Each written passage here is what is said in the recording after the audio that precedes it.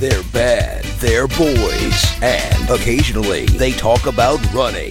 Yes, it's the Bad Boy Running Podcast with your hosts, Jody Rainsford and David Heller. Come back, baby, come back. With the bye, with the bye, I must admit I was a clown to be messing around, but that doesn't mean that you have to leave town. Bye. Hey, how you doing? I'm all right, David Hellard. How are you? I'm very good, Mr. Jody Rainsford. Welcome to Bad Boy Running, the podcast all about Jody Rainsford and David Hellard. It's not about running. It's not about being bad. It's just about us. It is two naughty boys. We don't even pretend it's about the listeners because when we started this, we didn't think we'd have any. And we were right.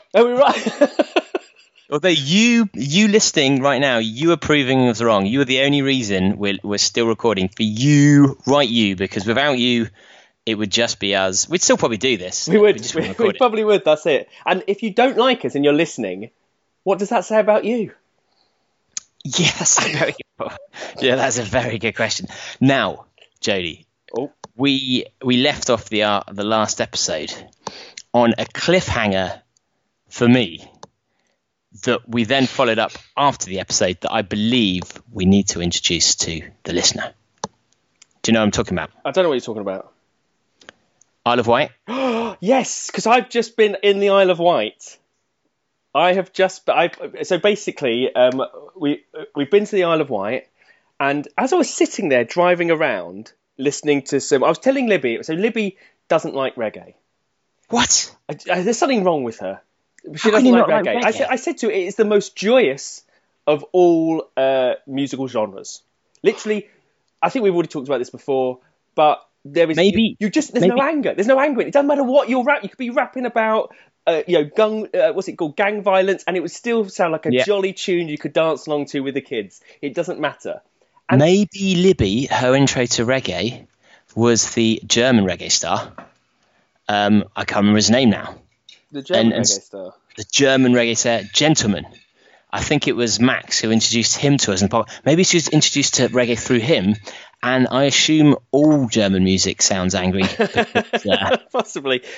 So this was the interesting. So, it reminded me, as we're sitting there driving through the Isle, it reminded me, I remember seeing a guy, a self-styled reggae star, singing a song about the Isle of Whyte, an anthem about the Isle of Whyte. And I looked it up and I found it, and then it all came flooding back to me.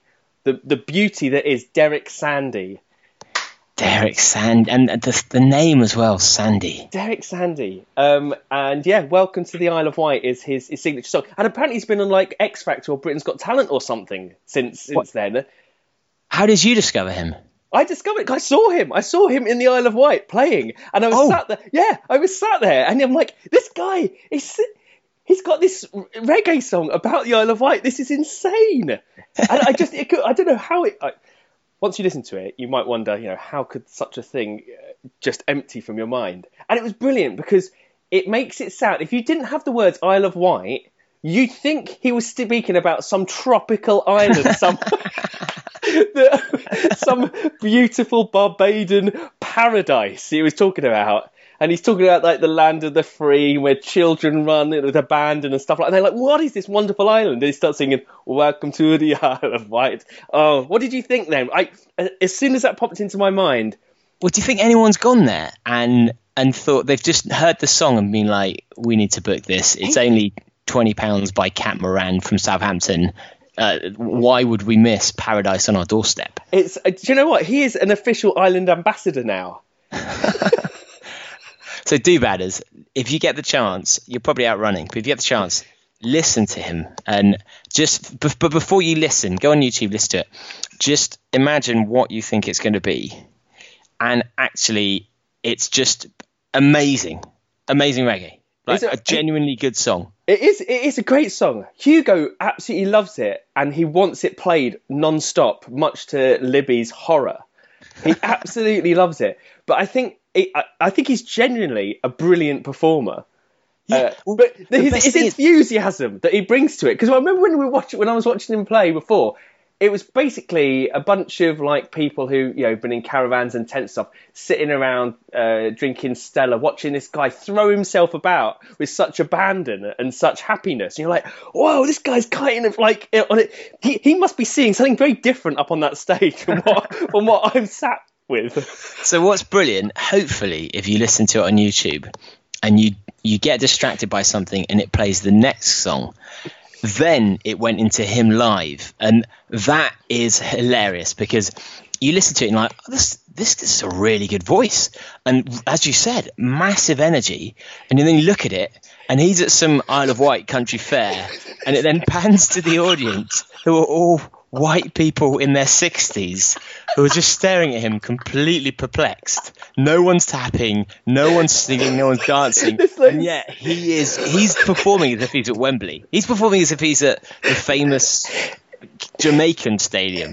Oh, I tell you, sort of the energy that it brings to it. I just if to find someone to do that. I mean, like, I think it was like a garlic farm festival or something like that. It was just amazing. What a legend! Well, just think about the sort of things that you get on the Isle of Wight. It's going to be like a village fete, or a garlic farm festival, or the opening of a new, the naming of a new Isle of Wight ferry, or really mundane stuff like that. But amazing stuff. Well, let's see if we can get a reggae festival on the Isle of Wight. A reggae and running festival. It's yet to be done. Oh my God, that would be incredible. Reggae and running. Yeah. What better combination? We can get Pato over. So it's probably the only way we can get Pato to come to the UK shores. Not that he's reggae, but I'm sure he'd be able to. He'd be willing to dabble for the festival. Absolutely. Now I have got, I've got some journalism news for you. Well, go on. So, D-Bads, if you haven't listened to the podcast before, you'll know that we used to focus quite a lot on Real Buzz as the most useless. Sorry, I thought you said journalism. Well, yes. But this frustrates me because there's a Runner's World piece that just Runner's World it seems to have thrown itself in with the Real Buzz crowd almost. They seem to be. I don't know whether it's only because I noticed now, but we certainly seem to have a lot more Runner's World articles shared than Real Buzz articles that people are disagreeing with. But I say most of them are quite good because they're either actually interesting about running or it's a sensational story about running. But they've recently done an article where the headline is, according to Strava data, to get faster over a marathon, you should slow down and run less. Perfect. Which is absolutely amazing clickbait, because that's what every runner wants to be told. Yeah. But also, every runner instinctively knows that's not true.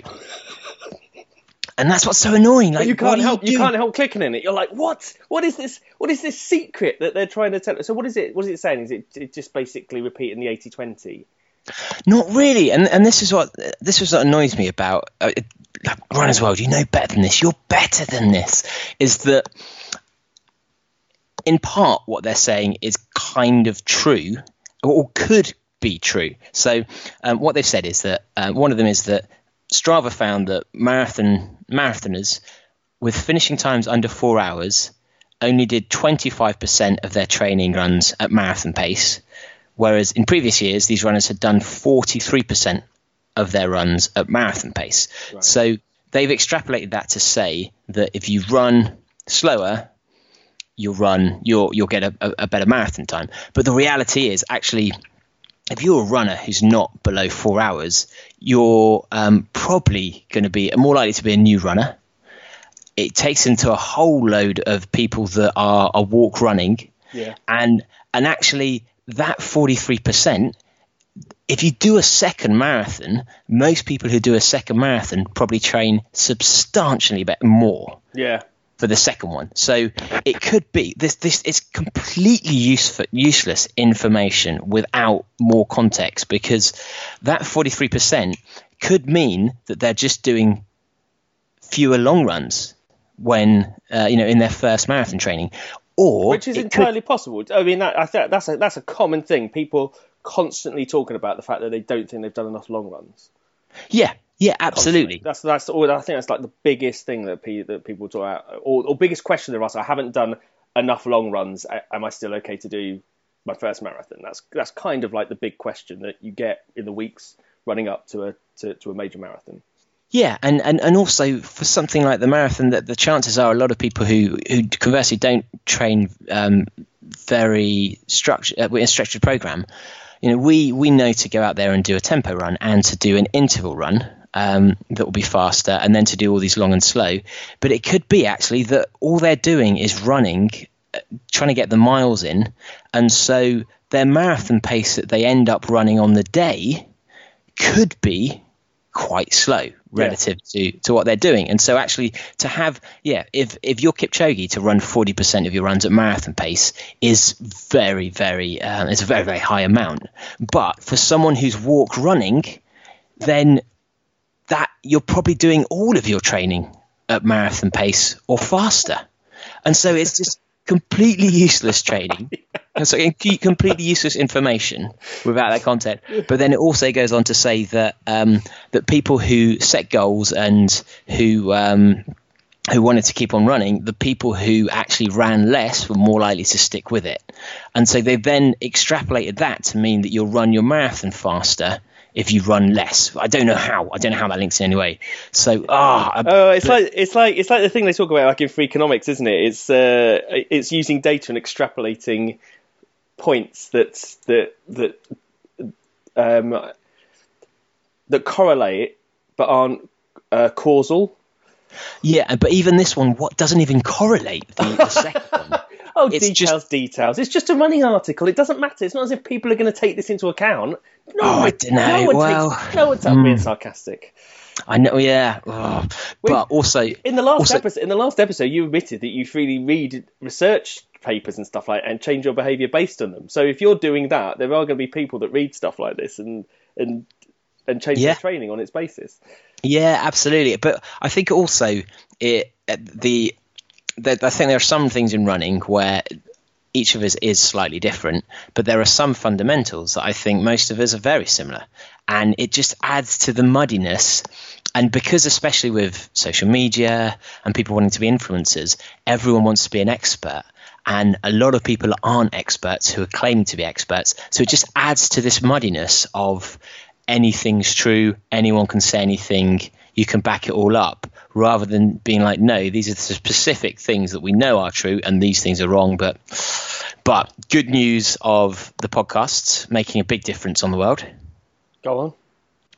We had Holly Budge on 2-3 weeks ago, talking about how ridiculous Everest is. Yep. Ever since the episode came out, Nepal have announced they're going to change the rules. I tell you what, it's weird, isn't it? How many times have we done an episode and then, again, I'm going to put this as correlational and causal, we talk about something and then it happens. I don't know if it means that we're well behind the curve or something, or we just get just to the right point. It makes it seem as though somehow we're right on the ball. So I think we should report this news in the way that Runners World would. That so Bad Boy Running not only was pivotal in the Nepalese, consulted by the Nepalese to change the rules on Everest, but also the Iranian nuclear deal was part of it as well. Just thought I'd throw something random in. See, that's the kind of journalism. Yeah, we'll have something based slightly on some facts that you can kind of thing, and then throw something else in that you just go, a source said. Doesn't matter. A source close to the duo. Close to the. Anyway, how are you, mate? How are things? Good, thank you. I've done something pretty crazy. Ooh. Call me crazy. Call me crazy. Crazy Jody. I bought a Garmin. What did you have? You had an Apple before, didn't you? No. I had a Sunto, and it was so basically classics ex-journalist thing. You know, I've been running on freebies, ex-review stuff for a while now, and it's like I said, it's got to that point now with the shoes that I'm actually going to have to buy some shoes. My stash has run out. Recycling shoes. I could get, I could probably recycle them or something like that. Or to be fair, I do wear them till this whole thing about stop wearing them when you start feeling the ground underneath them and stuff like that. They're pretty much barefoot shoes. Most of the shoes I've got now, I will absolutely cane them till they're falling off my feet. Yeah, same.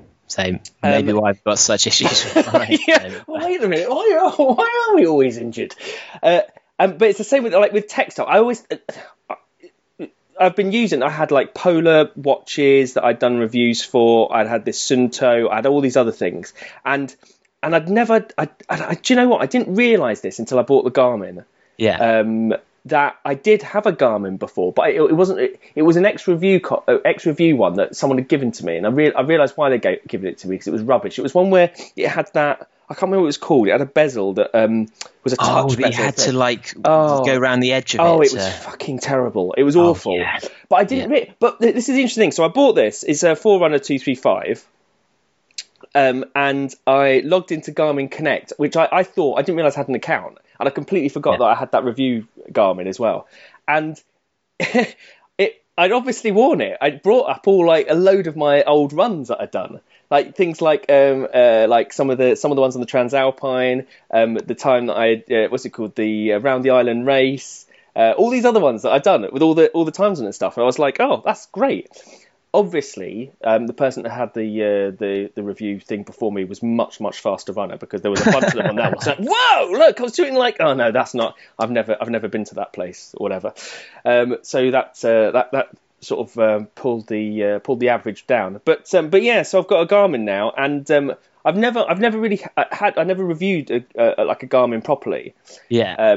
When I had the chance, and so I've never really worn one or used one in the current form. And so I always thought, people just bang on about Garmins all the time, don't they? It's just like, fucking hell, I've had this thing for 48 hours and I can't take the bloody thing off. The amount of data that's feeding back to me, I've connected everything up to it, and I'm now making sure it's kind of insane. I feel like I've come to this really, really late, and I feel like that someone should have told me earlier about all this. The main reason I've done this is because the Sunto's not working as effectively as it should. Yeah, and it takes ages. It just everything on it is just really. The thing about the Garmin is that it's really easy to use. Really, really simple to, really intuitive. And the thing is, with the Sunto that I've got isn't, and it's just a massive pain in the arse. And this actually feels nice to wear. And so so I basically got this because trying to get all the information. So the information is not updating as well properly on the Moves Count app as well. Yeah. And so I've got this. I thought, okay, I'll just bite the bullet and get it, and so that Callum can get some proper reads of me. But now I'm monitoring my sleep. I'm monitoring the calories. Does it auto dob you in? It does auto dob me in. Yeah, there's no escaping it. He knows what I'm doing. Solid. He knows my heart rate. Someone nearly cut me up today, and then I literally 10 minutes later I went back to check what my heart rate was during the. Like a runner almost cut you up, and that was enough of a. You were so surprised that someone overtook you. Yeah, that was it. But no, it's been great. Oh my god, this thing. I don't know. Is that what you become like that? I'm joining you. Oh, are you? But so I was a Sunto fan for many years, and I quite liked the brickishness of it. But now I've gone with the Polar Power. Oh, have you? And yeah, I'm with you. Small, sleek watches, amazing. Yeah, the other one was huge. I think it was over-engineered. There was just too much stuff on it. Whereas this, there's a lot of stuff on it, but actually it has exactly what I want. And it doesn't run out of power after about 3 hours as well, which makes a massive difference. Yeah. But I'll tell you one thing, though. I was talking to Briggsy, and we all think that, we were all quite excited about our new watches, but there's some technology that has gone backwards. Her watch used to be able to change the TV. Did it? Yeah, I mean, that's pretty badass, right? That is pretty bad. Was it supposed to change the TV, or was that just one of those things? Oh, wait, these radio frequencies have all got buggered. Yeah, the guy with the pacemaker, he was screwed. But I remember seeing that watch when I was younger, and she'd sit in class and she could just do whatever you wanted. I mean, that is something they've got to bring back in. Am I right, Briggsy? You're right. So what are you monitoring now? So right now I'm monitoring. So this is good. I mean, I don't know why. What are you doing day to day? What are you using that you think is going to be useful to you in your training that you haven't been doing until now? Well, actually, remember. So the other thing was, the other watch was so chunky. I was just like, I'm not. I don't wear a watch normally. I don't wear anything on my wrist. I don't really like jewelry or anything. Yeah, same. So I wouldn't really wear it. So I just forget to take it out on a run, which it seems it's a bit stupid, like for people that go out running. But I would completely forget it and just go out. But this is really different. I mean, I'm just using it to go out. So basically things like, so what is there? What have I got on here? I'm monitoring the amount of, so for me, monitoring calories is really important, and actually being able to see it and seeing the amount of water I drink as well. And being able to do all of that. How does it know that? So no, it's because it's connected to your penis. No. That's clever. I mean, I don't know if I've got a WOP the extension for the strap, unfortunately. So I can't. Yeah, not yet. Have you got to lick it to put it on, sir? It's disgusting. It's like so. Anyway, sorry. Apologies. What?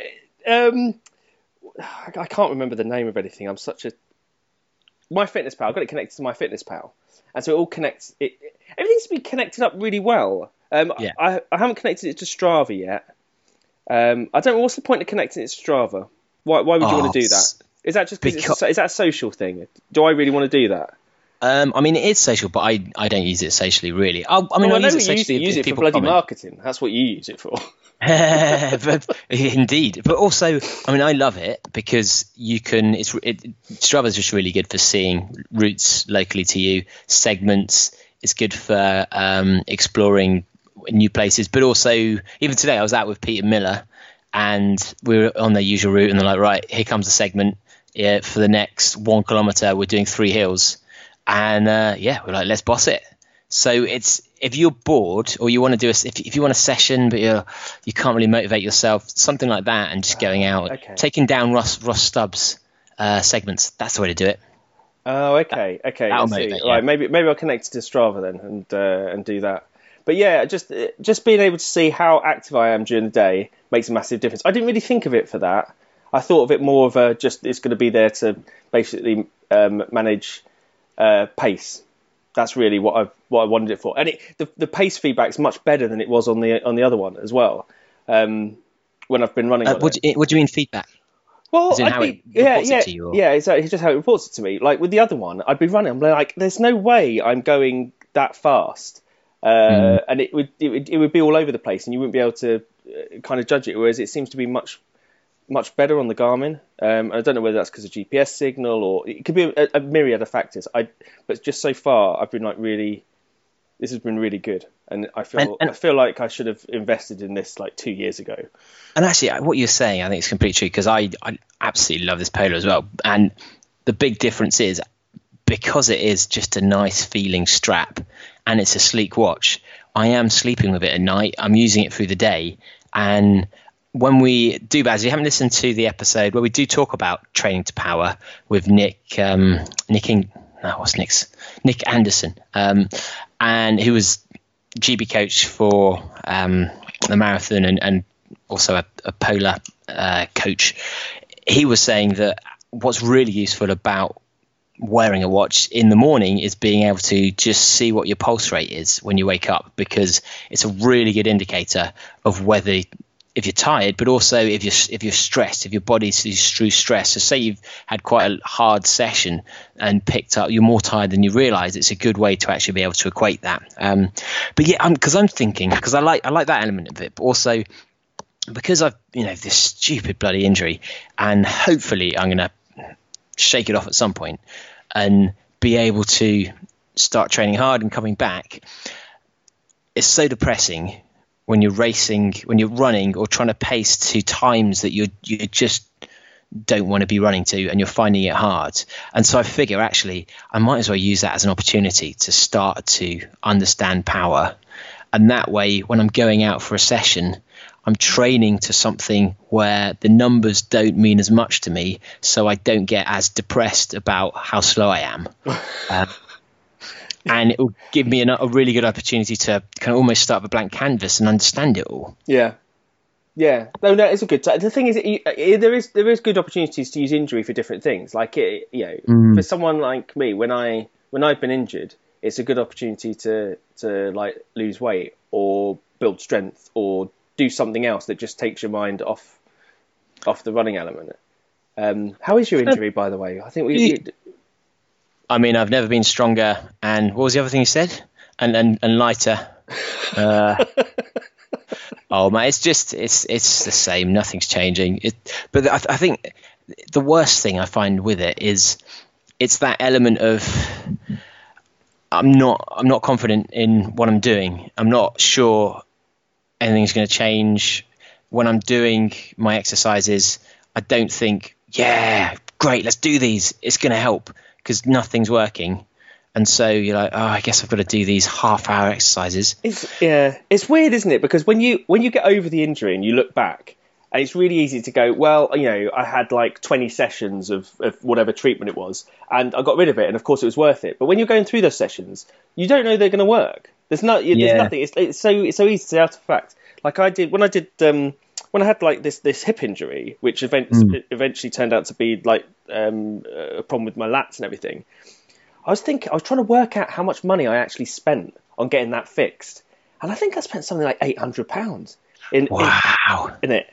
And if you'd have said to me, okay, you can get back running and it'll cost £800, you'd be like, all right, that is a lot of money. But if you can guarantee it, that you definitely think about it. But when you're going through it, when you're say £600 in, and I'm kind of glad I wasn't really paying attention when that was happening, because you don't, because you think, well, this injury is not going to go away by itself. I need to do something. But when really, it should be on a reducing scale per visit, shouldn't it? It should start off as like the £200 the first session, and by the end they should start paying you. If they haven't done it, if they haven't fixed it. Yeah, absolutely. And that way everyone's motivated.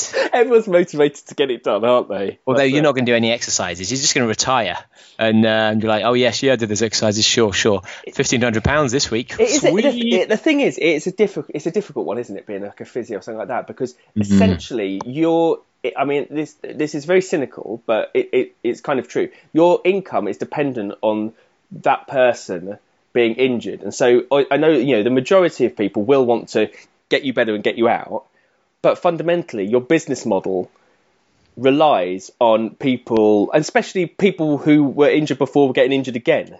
And so it's a really difficult one, because it's very difficult to do a fixed fee on it, because so people are so different, and there's so many variables that they can't control. Unless, of course, they said, we could. I don't know. I wouldn't know any like physio or therapist or anything who would do anything on a fixed fee. And you're relying on them to actually do the exercises, but also you're relying on them telling the truth, actually being able to feed back information accurately, which they might. People can be just often when she's asking me questions, I don't know the answer. I'm like, I don't know. And whereas there is that. You feel like you should answer something, and sometimes you can't quite remember what the issue was at a certain time, and you might say the wrong thing. You might misrepresent what's happening. Yeah, that's it. And well, that's what most diagnosis suffers from, isn't it? Is the fact that the information that you're getting, the data you're getting from the patient, is inaccurate. What they feel and what's actually happening are two different things, and so there's only a certain amount. That it's like you have to be like House, don't you? You just don't need the patients, just base everything based on the data.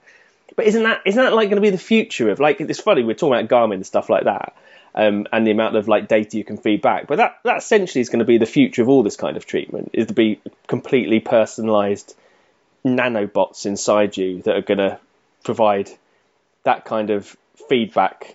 But I don't know if they will, because actually something like a nanobot is incredibly useful, because it can analyze chemicals within the bloodstream, but it doesn't necessarily mean that they can monitor in real time how different muscle groups are working together.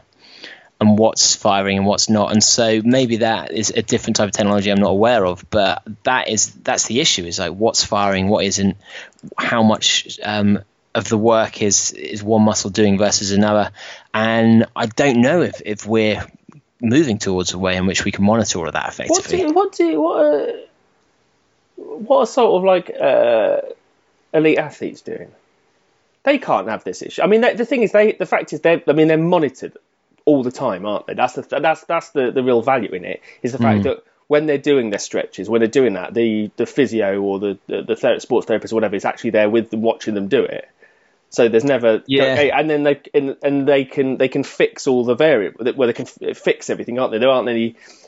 And they're monitoring their running form, so they can probably tell food, from that. Weight. They're looking at their weights and like what they're lifting, but also even things like a sports massage. If you get a good sports massage, they'll be able to tell you about imbalances. They'll be able to tell you about if something's weakening or if something's not engaging enough, because those knots are all symptoms of some imbalance in how you run. Yeah, so that's the thing, isn't it? I think a lot of physio type stuff is that only after a few treatments and them sort of getting to know like your structure and your muscles and stuff like that, can they really start making valuable assertions as to what might. It's all hypothesis, isn't it? It's all hypothesis, and they're just testing a bunch of hypotheses as they're doing it. Which, well, I say that's from my personal experience. Yeah, absolutely. But what I find the frustrating thing is it's quite hard to train hard when just in general. I mean, it can be you've really got to be motivated. It's why we sign up to these big events. It can still be quite hard to motivate yourself to go out and do a hard session. But at least in those circumstances, you know why you're doing it, and you know at the end of that, you're going to be rewarded in the future. And that's the trouble when you're like in the situation I'm in at the moment. Every session, I know it's going to be a shit session.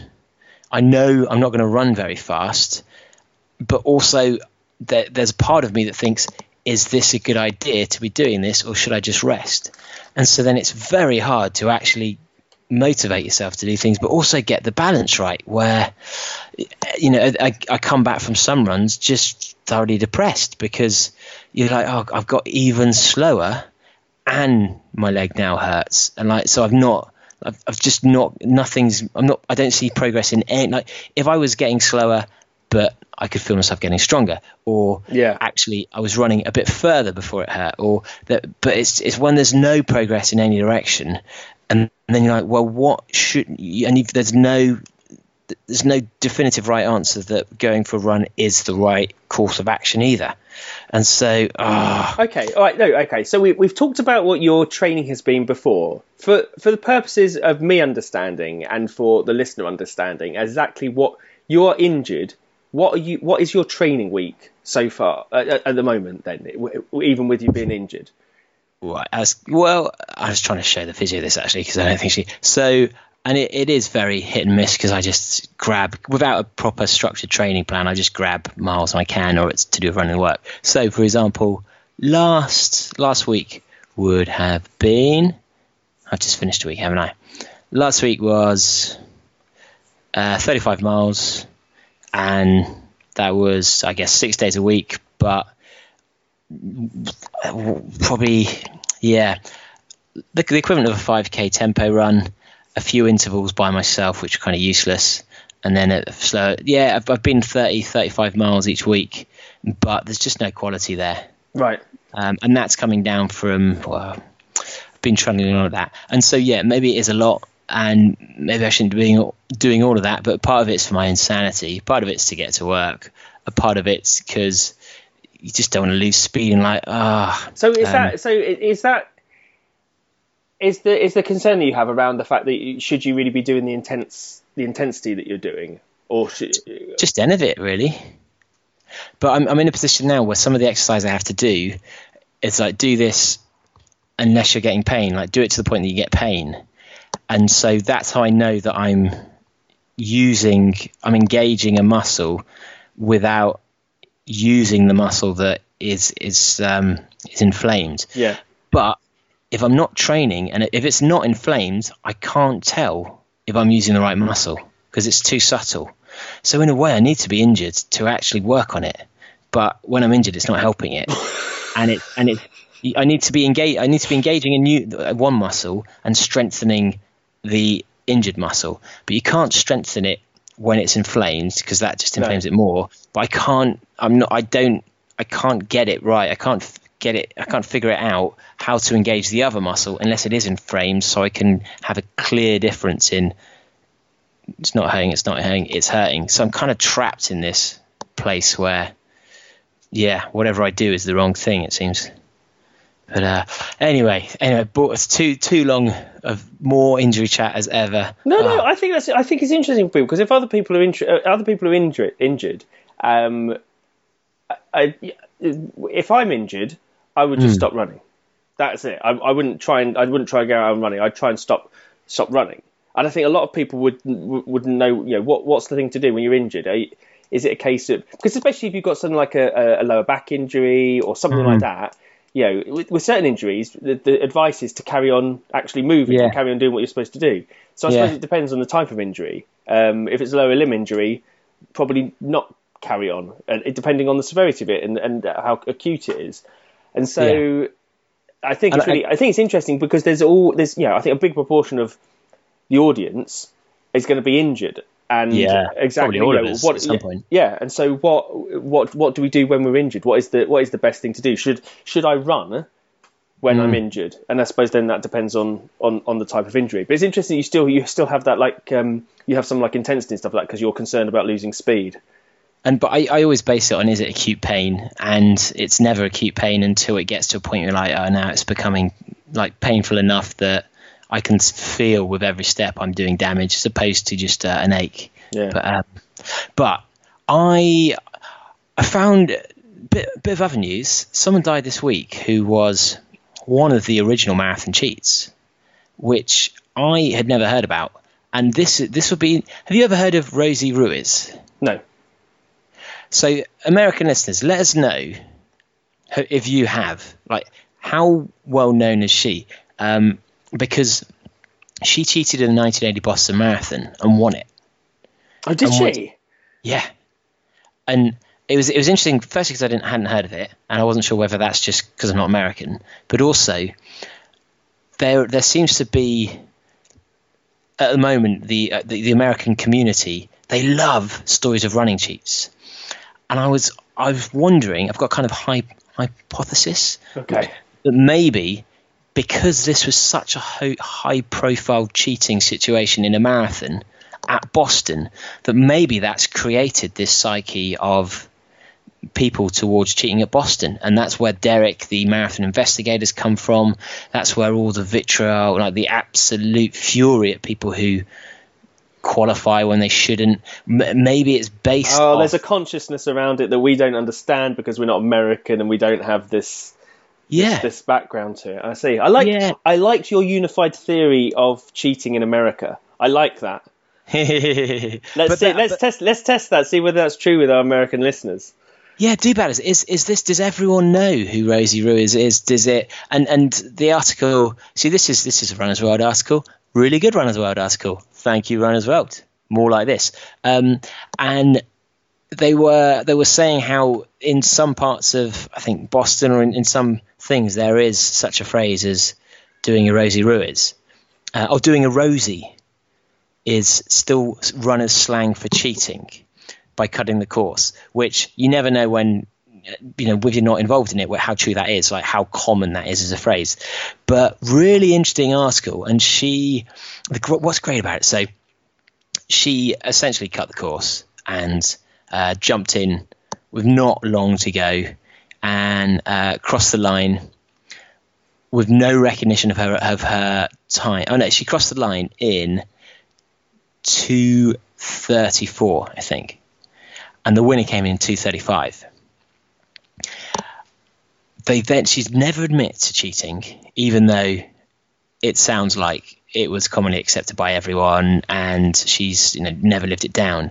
But there's this brilliant interview where after the race, and she looks pretty fresh. But after the race, there's a former runner who's interviewing her, who then is like, oh, where have you come from? Trying to all the questions you'd expect. And she's like, and what was your previous time? Or how did you improve your time that much? Have you been doing lots of interval trainings? And her answer is she's like, oh no, what are intervals? Oh no, I've just been, and it's so obvious that the person interviewing her knows that she's a cheat, but no one really knows what to do because it hadn't been. I don't think they had timing mats in the same way, but they also weren't used to having to deal with cheats and confronting it. But yeah, amazing story that this potentially has created the culture of American cheats, or the view towards American cheats.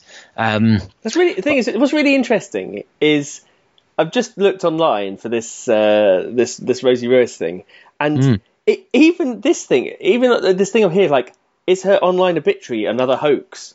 Is she actually dead? Like, even in death, they think she's still cheating. But that's interesting. It must be quite a big thing then. Yeah, and especially as I do think Americans are far more into their conspiracy theory than the Brits. I think we just trust the state a lot more than Americans tend to. But yeah, let us know what you think. Like, is this something that everyone knows about? Is it something that every Boston Marathon they always refer to it, or did this change how things were officiated? What was the fallout? Because it says a little bit of it in the article, but not. It doesn't really bring you up to speed, because I assume that most people know about it, or there's a lot of information that doesn't need to be said. So but amazing that she must have been one of the first women to win. I mean, when did women start running in Boston? Yeah, it must have only been a couple of years after when they were first let in. So I think that probably must really, really great as well. If you've been fighting to get for women to be running that, and then that happens, it's just one of those things that it must be just galling to see happen. That kind of abuse of it. But had a man not cheated in Boston before that? Is that I don't know. Cheat in Boston, or is it just highlighted because she came first and she was female? Well, I'd imagine actually that it would be far harder for a male to cheat because they're the first person through, and the coverage will be of the very first person, and so it's probably now an impossible where there's no way that the bike at the front could miss it. Whereas I'd be interested to also know how many women were running in 1980 marathon. Are we talking loads, or because it is a little bit more understandable that a woman could run without being picked up by the commentators. Yeah. And so maybe that's what enabled it. But as you say, it must have been incredibly annoying when women were still trying to gain credibility in the marathon, that things like this happen, and would reflect on women's running in some people's eyes. Yeah, that's it. I mean, it doesn't matter whether it's a female or a male, right? But the fact is that the very people that they needed to get the change from would have seen this as an opportunity to use it against them. But apparently she also skipped the course in her first ever marathon, which is New York, and that was the qualifying time for her to get into Boston. Her employers were so excited that she'd qualified, they paid for her to go to Boston. Right. And she later was banned from New York retrospectively, but never from Boston, interestingly enough. Oh, really? Yeah. So interesting. And maybe there are stories like this, in lots of other marathons around the world we're just not aware of. I love the idea that you do something so heinous that your name is used throughout it. If you're doing a Rosie, what would doing a Hellard be? I mean, Briggs is a lucky woman. That's what I'm saying. that could be used in so many contexts. And I mean, this thing, Rob Young, his name almost. Well, that's the thing, isn't it? I mean, it is kind of becoming associated with that, kind of been associated with, well, by our group mainly, trying his hardest. But that's the thing that happens, isn't it? When it becomes like common parlance. And it'd be interesting if this actually is a phrase that's common parlance in American culture and not just running culture, because that really would have to be a big story to get to that level of awareness. So, but yeah, one of the original cheats. So, I mean, in a way, fair play for having the creativity to come up with the idea. Yeah, we should be celebrating innovators and pioneers, regardless of which side of the fence that they sit on. And to be fair, for her first 2 races, she PB'd or DNF'd, and she never in every marathon. She PB'd or DNF, which is pretty impressive. That is pretty impressive. Ballsy. Yeah, I like the ballsiness of that. Yeah, absolutely. Well, shall we somehow crack on to our guest? Yes, tell us about our guest. So, our next guest is very interesting in how they relate to running. In what way? They've done things that have been significant, but also a little bit fruity. Take it away, Nick.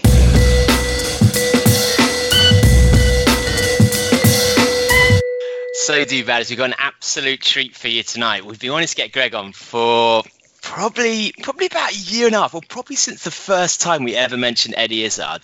If you don't know Greg's background, well, most people know him from seeing him on Sport Relief, seeing him on Colin Relief, as the person who has to somehow get the flabby shell of a celebrity to the end of an epic challenge. But prior to that, he was incredibly good himself at the pentathlon, modern pentathlon, in fact, represented us in the Olympics. So to talk about all of that, we've got on the episode tonight, Greg Whyte. Hey!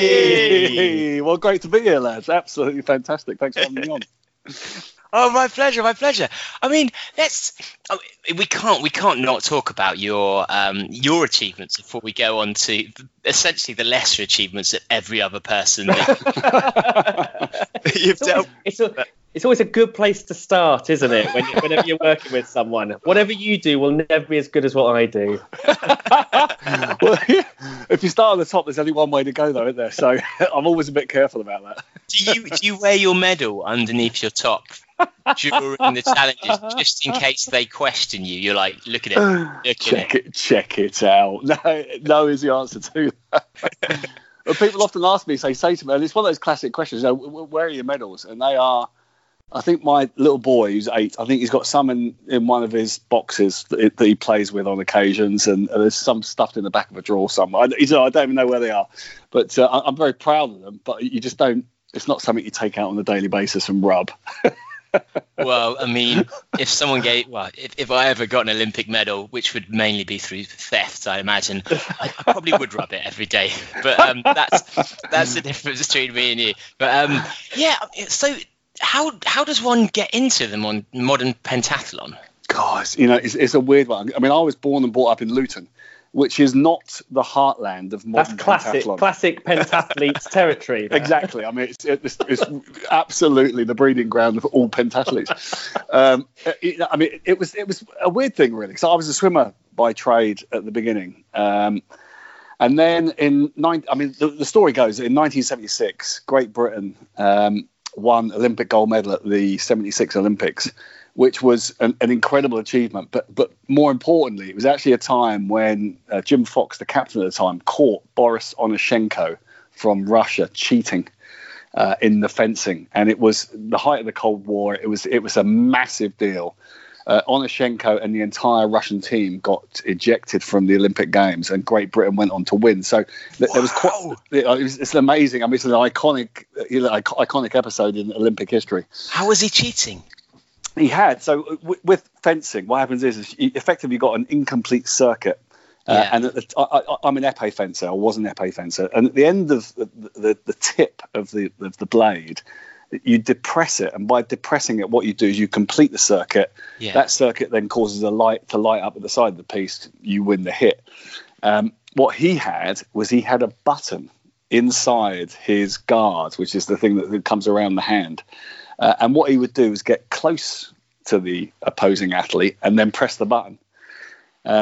Jim Fox sussed it, and a classic. I don't know if you remember the '88 Olympics when the boxer sat down in the ring and refused to get out because of the judging.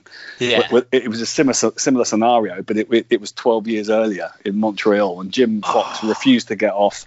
There was a massive stink about it, and eventually they looked at his weapon, found that he was cheating. Out he went. Great Britain went on to win the Olympic Games. And so at the time, around that time, sort of 76 into 80 and maybe a bit beyond, pentathlon had quite a high profile, relatively high profile. And so as a swimmer, I got to the age of about sort of 12, 13, 14. All my mates left, as classically swimmers do. And I was looking for something else, and pentathlon came up. And it was thanks to my dad that I got the opportunity to have a crack at it, and luckily I was good at it, so that helped. But do you just turn up to pentathlon school and they're like, right, do that, or do people tend to try one of the events? Because 800 meters, I mean, you can do that or not, but then suddenly got to do a horse. Yeah, for sure. So I mean, if you sort of migrate into it, and you've got individual events, obviously. Then you've got a what's called a modern biathlon, which is a run swim. Then you've got the modern triathlon, which is a run swim shoot.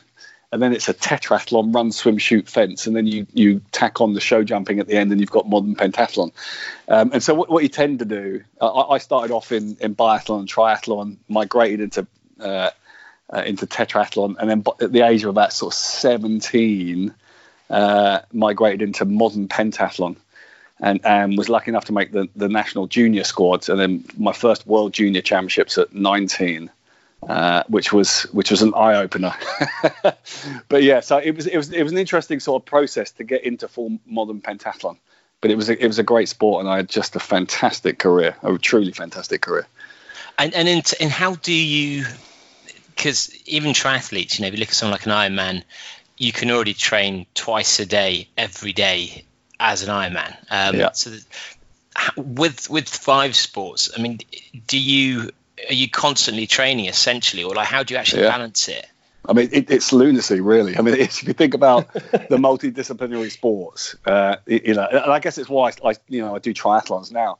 I mean, I do love it, but it is incredibly time consuming. And so at the peak of my training for modern pentathlon, I was on around about 40 hours a week, 40 hours a week of training, somewhere in the region of about 17 to 19 sessions a week, just to get the variety and the different events in, plus the sort of the base conditioning stuff and the injury prevention work and all that sort of stuff. So I mean, you could only do it. I mean, I did it as a student. I studied for an undergraduate. I then did a postgrad, and then did a PhD. And I think in part I did that because it allowed me the time in order to actually squeeze everything in. But I'm incredibly time consuming. And do you have any kind of regrets from those days you look back on? Did you leave the sport fully fulfilled, and how did that career end? Do you know what? I look on it incredibly fondly. It was an amazing career. I was incredibly lucky, but I worked incredibly hard. I competed with some incredible people. It was a time when doping was rife in sport. I mean, that's not to say that it's absent now, but it was absolutely rife in sport. And I think you can always sort of look back and be a little bit melancholy about the fact of those people that may have beaten you at the time. But for me, I won the medals that I wanted to win. I was in incredibly, we call them minor sports, but I think it's minor in television media coverage. But it was just a fantastic career, and I loved every minute of it. And I got to go to places and meet people that I would otherwise never have got to. So it was fantastic. And how did you then make this leap from being a sportsman yourself to comic relief? It's a weird one, isn't it? I mean, so as I said, during my career, I carried on studying. So I did an undergrad in London. I then went out to the US and did a postgrad, a master's degree in human performance with an intern in cardiology. Came back to St George's Hospital Medical School and did a PhD in cardiovascular physiology, cardiovascular function, health and disease. I won't bore you with this. But then at the end of my career, athletic career, sort of coincided with the end of my PhD studies. I was offered the job of Director of Research for the British Olympic Medical Centre. I then did that for 4 years. I then went on to set up the English Institute of Sport as their Director of Science. And it was actually whilst I was at the English Institute of Sport, I got a call one day from a guy who's now a very close friend of mine, Kevin Cahill, who was the former CEO of Comic Relief. I call him the £1 billion man because incredibly he raised £1 billion in his tenure as CEO of Comic Relief. And he called me up one day and he said, "You don't know me, but I've been talking to one of your friends," which was Crammy, Steve Cram, who was on the Comic Relief board at the time. And he said, "We've got a comedian who wants to swim the English Channel, and Crammy tells me that you're the man to speak to. Are you up for it?" So I have this penchant saying yes. And I said, yeah, of course. Yeah, I'd love to do it. And then 3 days later, David Williams walks through the door, and I thought, do you know what? I should have asked. Should I? But it was weird, and that was 2005. And then since 2005, I've now worked every year. I say work. I do it all for free, but it is work because a huge amount of time that's required for it. But I've now looked after 32 challenges, all of which, I'm touching wood as I speak, have been successful. And we've now raised in excess of £40 million for people much less fortunate than ourselves as part of that process. So it's been incredible, the whole journey. I mean, that's the crazy thing about it, is that there are very few people that could do 32 races even and not pick up a niggle or for something to go wrong. So why do you think, how have people survived? I mean, the bottom line is, I think it comes, this is without blowing my own trumpet. I think fundamentally it actually comes down to the quality of programming. What I do is I'm critically mindful of the fact that what I am doing is taking people who are incongruous to these challenges. I mean, Ed is an example, but you've got Davina McCall and David Williams and John Bishop. I mean, the list goes on of people who you would never expect to be doing these sort of things. And I think that it's one of those things I think a lot of athletes forget, is that there is a balance between that you have to strike between performance and health. And critically, what you are trying to do is stay injury and illness free so that you can optimize the training impulse. And as anybody that's been injured or is sick during training will know that when you're sick or injured, you just lose everything in terms of training impulse. And not only that, because of the reversibility of training adaptation, you don't only lose it and stop still, you actually lose it and move backwards. So one of the things that I really focus on is actually staying healthy, injury and illness free throughout training in order to optimize that training impulse so I can get them to the start line in the best possible condition. So say because we've got Sport Relief coming up soon.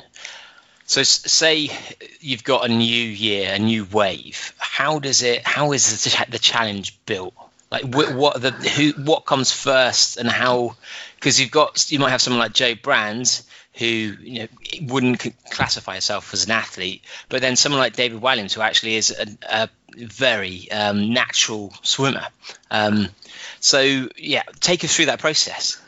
I mean, generally what happens. So at the moment we're in planning for Sport Relief 2020 as we speak, and so what I do is I work with Comic Relief and the production company to design the challenge, and that, I mean, it's an interesting process because what you are is it's a sort of triumvirate of people. It's the BBC are obviously airing that show and who are the major supporter media wise for Comic Relief. It's Comic Relief to make sure that they're doing something which fits in with what their ethos is, what they're trying to achieve, and then the production company, what can be done from a production perspective. So I'm trying to design and work with them to create a challenge which is deliverable.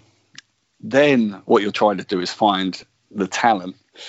Celebrity is not a term I like, but the talent that can be slotted into that challenge And you know, there are lots of, so in other words, there's lots of moving parts in the first instance to create the challenge. And then once you've got that, what you've then got to do is take the talent and actually develop the capacity in them to be able to deliver on that challenge. So it's quite a complex picture, particularly given that we generally always select people who are utterly incongruous to the challenge itself. I like the way you're saying incongruous to the challenge as another way of saying, I don't know, I'm reading between the lines here. Incongruous to the challenges. I like that. Do you have like a list to choose from then of people who said they would be willing to do challenges, or is it a case of just looking at it and thinking, let's try and approach these people because there's got to be so many factors in terms of timings and everything that makes it really difficult. And I suppose there's also that other element. There has to be some kind of like dramatic tension as well. There has to be this possibility that this person isn't going to do it. Yeah. Well, the TV word for that is jeopardy. Right. Which is a word that I love to hate, to be honest with you. But particularly when I remember the greatest event was or the greatest example of that was when I took Davina McCall and we swam across Lake Windermere, and to everyone's mind they thought she had died in that crossing. And I remember one of the guys from the production company came up to me afterwards and said, "Greg, we want the jeopardy, but that was just a bit too much jeopardy." It was like, well, you can't. There's no grading scale for this, you know. But it is. I think, you know, that's what. But what's critical for this is, I think, actually the engagement of the public, who are incredibly generous. You know, I mean, we've raised over £40 million on these projects, and for me, actually, their monetary generosity is outstanding. But actually, it's their generosity of spirit. The wonderful thing is, I remember on you know, we'd be out running in the middle of the night across the middle of nowhere, and you'd turn a corner and all of a sudden there'd be a group of people around a burning fire who've been up all night waiting for us to come past to cheer us on. I mean, it's incredible how great the British are they've taken it to their heart, I think, to some extent. But I think it is, in part, it's the jeopardy which is what draws them in. My attitude is they like to see celebrities in misery. That's the key. Oh, yeah, that's it. But the thing, as it goes on, because there's now kind of an expectation of this, isn't there? There's an expectation there's going to be a challenge. Aren't you kind of like running out of people? I mean, like as people are coming up, there's a certain limit to the amount of people. You like get more people, more famous, more quickly. Yeah. So that we can keep doing this challenge. Because do you sometimes find yourself tailoring challenges based on the fact that we have this kind of pool of people or other factors as well? I think that the primary driver of the challenge is actually doing something that's unique. Right. Okay. And that the more you do, that becomes more and more difficult. And once you've got an idea that is unique, you've then got to think to yourself, is it deliverable? I mean, is it doable, particularly in the time scale that you've got? Because we come later and later. If you think that Sport Relief is now only 6 months away, the question is, can you get the training that's required to deliver success? So for me, time is always the key issue. It's the resource that you can't change. You can throw more money at something, you can give better equipment at something, but you can't change the 24 hours of a day or 7 days a week, So that really drives it. But I think, in essence, it's that which is the key to it. I think what becomes more and more difficult is that we've had 32 challenges, 32 successes. And I think actually when celebrities look at it, what they don't want to be is the first one to fail. So the more success you have, what you get, and you get this in elite sport, and actually not just elite sport, in sport in general. So people who are out doing the park run on a Saturday morning, it's fear of failure, and often that fear of failure is one of the biggest hurdles to overcome, because nobody wants to fail. Because do you think as well to come up with new ideas, but also because really it has to, we're getting used to the scale of these things. Is there a pressure on you, or do you think just unconsciously they are getting harder? I think there's a massive pressure on me. It's an interesting one. I think and every coach in the country in the world will feel this, is that what you get is you get two things. Is that when a challenge is successful, all of the adoration and the exposure and the focus goes on the athlete. So they've done an incredible job. They're amazing, etc., etc. And every coach understands that, because that's what we do. We are backroom staff to some extent. But I think the interesting thing is that when you do these challenges that are so contemporary in the public eye, that they're live streamed across social media, across various websites, on television. What you find is you have to be able to cope with that idea that if something goes wrong, it is entirely my fault. It's never the talent's fault. It's never the logistics fault. It's always my fault.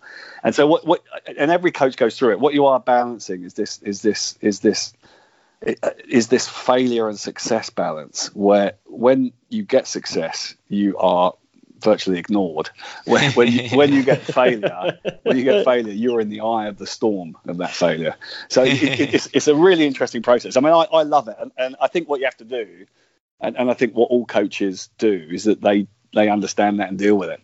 Because if you can't deal with it, then you're in the wrong place. The thing is, you should just take one sabbatical where we suddenly lose a Prince Harry, or Davina doesn't reappear. And if you think you raise a lot of money when Davina does the swim, imagine what would happen if Davina didn't make it. I mean, we're talking millions of donations.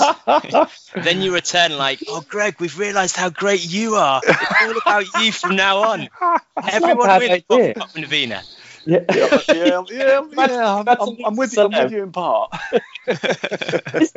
Is there something unique about training talent, as you put it? Is there in compared with, say, a normal person who doesn't have the schedule and the other commitments and possibly the ego to go with it? The very simple answer to that is no. And it's a question that people often ask me, and what's the difference between working with a celeb or working with an Olympic gold medalist? And I say there is only one difference, and that is where their skill set lies. So if I work with, for example, I look after James Cracknell.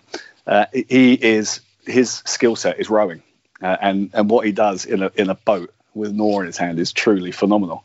But take David Walliams. Well, David Walliams is the biggest selling children's author in the world. His skill set lies in writing, in acting, etc. So, but a little bit with the ladies as well. You've got to give him some credibility there. And with James Cracknell as well. So I mean, but I think to some extent that's really the only difference, because I think what people don't see, it's an interesting one really, because I think with sport, invariably what you are exposed to is the end product.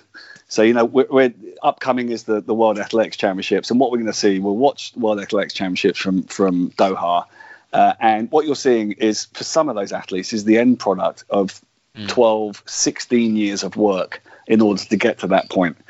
And what you haven't seen is the lows. You haven't seen the misery. You haven't seen getting up at 5:30 in the morning in the hooling rain to go out for a run session. You don't see all that. What you see is the end product. And I think the same is absolutely true for celebrities. Is that what you see is you watch them on telly. So you see David Walliams on Britain's Got Talent, or you see Davina McCall presenting a show. And what that is the end product. You don't see the fact that actually they have gone through exactly the same as elite athletes go through. They know what success tastes like, but they also know what failure tastes like. They know what tenacity is. They know what hard work is. So to some extent, which is good for me, is that they've got that mix. They've got that capacity to be able to deliver on this challenge, because all it is to them is just another challenge, albeit outside of their skill set. But they see it and they take it on as a challenge. So it is that they're a great group to work with, because they know what hard work is, and because they're tenacious, which makes a really big difference for me.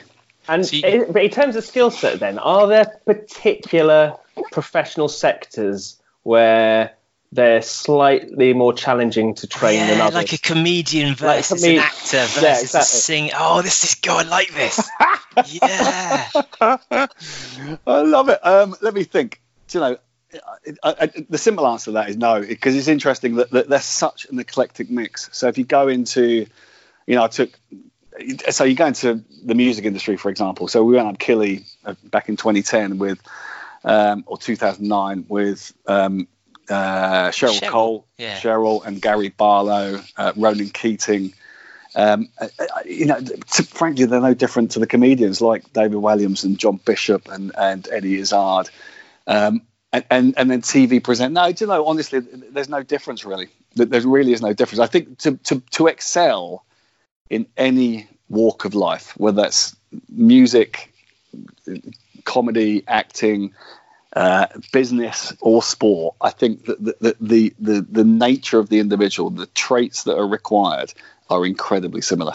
Because it's got really difficult now for in terms of like what the celebs have to do in order to do these challenges. Because I remember like back in like the 80s and stuff, like all they had to do was like get in a tub of baked beans or something, and that literally could raise money. And now people got to like conquer the Amazon, or it's been raised to such a ridiculous level now that they really got to try hard, and so like the pressure's on them. But who, if you can name them, who has come to you, or which of all the celebrities you've met has come to you in the worst state possible to begin with? Wow. It's gone, whoa. Well, in a way, it's the biggest compliment to say who the person is. Sure. What's the biggest journey? Okay, who went on the biggest journey? That's what they normally we've got to use the congruous words, make it sound nice. Well, I'll tell you what, it is a great example. There was, I'll tell you who was incredible. Well, a couple of people are incredible. I mean, they're all incredible, but a couple of people are incredible. Miranda Hart was just outstanding. It was just outstanding. She holds a record for me because we did what's called the £1 Million Cycle from John O'Groats to Land's End as part of a relay. And she holds a record for me because she's the first person ever to fall off her bike before she got on it, which I thought... which was a particularly impressive feat. Which is kind of what you'd want from her as well, isn't it? It's very congruent with her talent. It was like a sketch. It was like a sketch. This is on the closed road in Hillingdon. I remember it well. But that said, I mean, I've got this fantastic video which I often use in motivational talks where she's climbing out of Tiverton in Devon, which is a monster hill that comes out of Tiverton. And this is on the final day. So this is on day 7. And she digs so deep to get to the top of this hill. And it was I watch it and am inspired by it. She did such a great job. Additional to that, I mean, Joe Brand's walk from Hull to Liverpool was truly astronomical. But I think for me, it's often the individual challenges that really do sort of strike at it. I mean, 43 marathons in 51 days for Eddie Izzard. I mean, David Walliams swimming the Channel, and then 5 years later coming to swim the Thames 20 miles a day. So the distance of the English Channel every day for 7 consecutive days. I mean, they are, I mean, as you say, they are really, really tough challenges.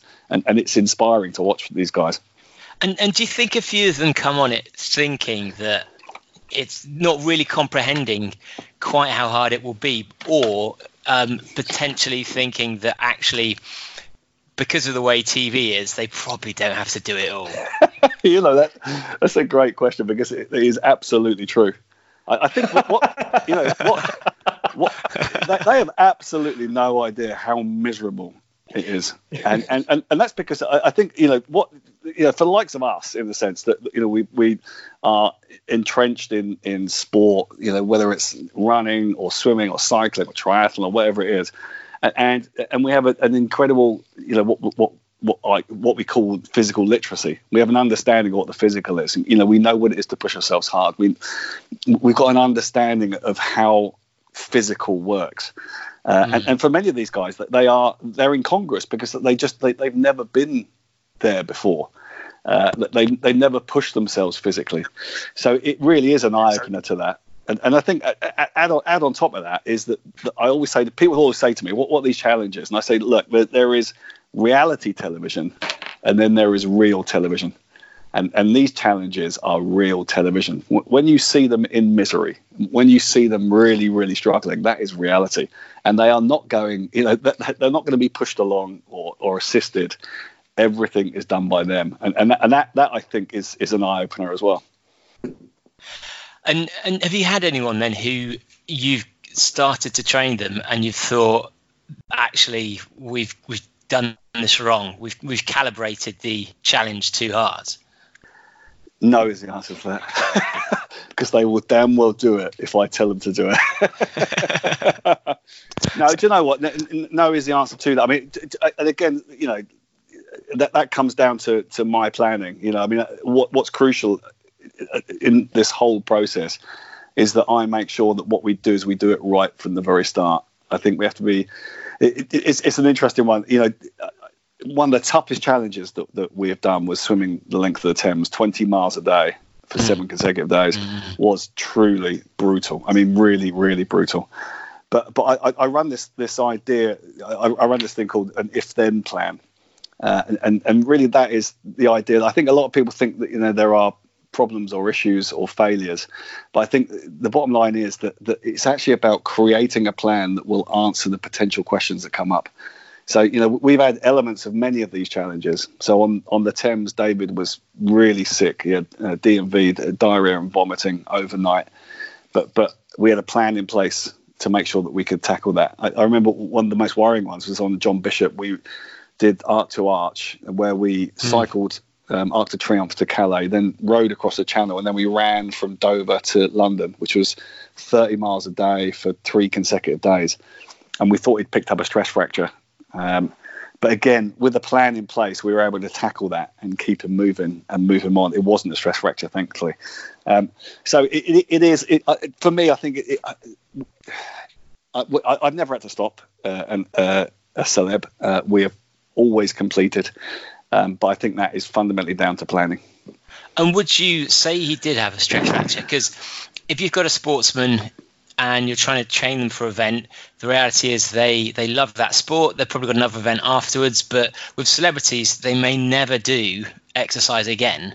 So would you be prepared to risk permanent damage to guarantee they finish rather than calling it off? 100% no. I mean, it's a simple one. That, I mean, again, my job, you know, often it's interesting because some of the celebs ask me, say, well, you know, what's your job? I say, look, my job is 2 things. It's to get you from A to B successfully, but crucially, it's to do that safely. And I think that I would, without any shadow of doubt, see it as an absolutely unmitigated failure if I was to take a celeb and continue to push them beyond their breaking point. And I think that's fundamental to any coaching. I think that the health of your charge is of paramount importance and supersedes any issue around performance. It is definitely about their health.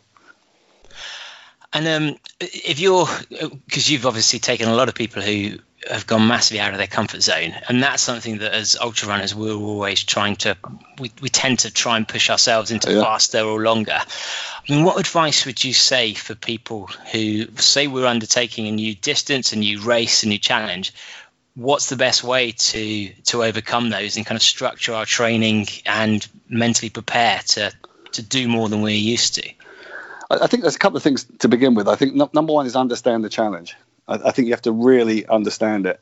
You know, a few years ago, I ran the Marathon des Sables, and I think when you do an event like that, when you're doing ultra, you have got to have a good understanding of what the challenge actually is. And the thing with ultra is the distance is part of the challenge. It's not the only challenge. So I think understanding the full scale of the challenge and each determinant of performance. So I run this thing where we look at determinants of performance. What are the factors that are required to be successful? But crucially on that, what are the potential shortfalls? What are the potential dangers to you not being, the risks in essence to you not being successful? So I think understanding the challenge first is absolutely key. And I think the other thing that people rarely do, and they should do, and that is actually set a target, set a goal. Because I think completion over competing is a very big difference when it comes to ultra, number one. Number two is actually set a time. I think people often feel a little bit uncomfortable about setting a time target. But by setting a time target, what that then does is that then sets your pace. And I think that people who enter into things like ultras without a time target, and you can dissect it down into various days. So, for the Marathon des Sables, for example, I had a marathon target each day. I knew what the distance was, so I knew what the target time was on individual days. It's not necessarily an overall time. It's a section time. But once you've got that, what you can then do is plan pace. And by planning pace, you can then deliver to that goal. And I think that they're the crucial elements. Understand what the challenge is, and then set the goals around that challenge. When you had like the Eddie Izzard event, when that was a multi-day run on the scale of which has never been done before. I mean, a couple of years earlier, people were sort of lauding the fact that Ranulph Fiennes had done 7 continents in 7 days, and saying, "Oh, that's crazy!" 7 marathons in 7 days. That's what sort of crazy. And then Eddie Izzard turns up and absolutely like smashes it with this feat that sort of goes beyond. How did you come up with that challenge? And because there was a lot of jeopardy. Not probably from death or anything, but certainly, is it even capable of doing something like that? I mean, where did that one come from specifically, in terms of like just the amount of days scheduled in to do that, and the sort of the epic scale of that? Well, I mean, first off, what Ran and Mike Stroud did on 7 continents, 7 marathons on 7 continents was impressive. For me, it was more impressive, not necessarily because of the 7 marathons, but because of the logistics to get to do that. I mean, it was an exemplar in logistics. It really was, because to get down to if you want to do something on the South Pole, it takes it's 4 days to get there, 4 days to get back. I mean, it's 8 days before you do anything. So logistics on that was what was for me was what was truly remarkable. Add on top of that, obviously, you had triple heart bypass just prior to it as well, which again was a challenge. I mean, when it comes to Eddie, I mean, Eddie's course was interesting, actually, and effectively what we said it. I mean, as you well know, a marathon is 42 kilometers, and so the first idea was that Eddie came to me, and Eddie actually proposed that he wanted to do a challenge. He said, "What I want to do is run around the UK." And I explained to him that is over 5,000 miles. At which point he said, "I don't want to run around the UK." So effectively what I sort of came up with is this idea of 42 times 42. For Eddie, his father had worked for BP, and so he'd lived in various places around the UK, including places like Cardiff and Glasgow and Belfast, etc. So what we did is we looked at a route, and in doing that, we just couldn't quite get it to 42, and we were a marathon out. But so what's a marathon between friends? So that's what made it 43 in 51, was to get us back to the finish point in London, to Trafalgar Square on the final day. But it was much of the interesting thing about Eddie's challenge was that time wasn't an issue. So we weren't racing it, we were completing it. And again, that comes back to anybody taking on an ultra, is that complete versus compete are 2 different entities. But the key issue for me around ultra is actually that what you've got to do is keep moving. And that's the most important thing, because if you keep putting one foot in front of the other, you will get to the finish line. And so what I worked on really hard with Eddie was around reducing muscle damage. Lots of great images of him in ice baths immediately following the day's run. I worked very hard on muscle maintenance, so things like protein immediately post-exercise, all those type of things.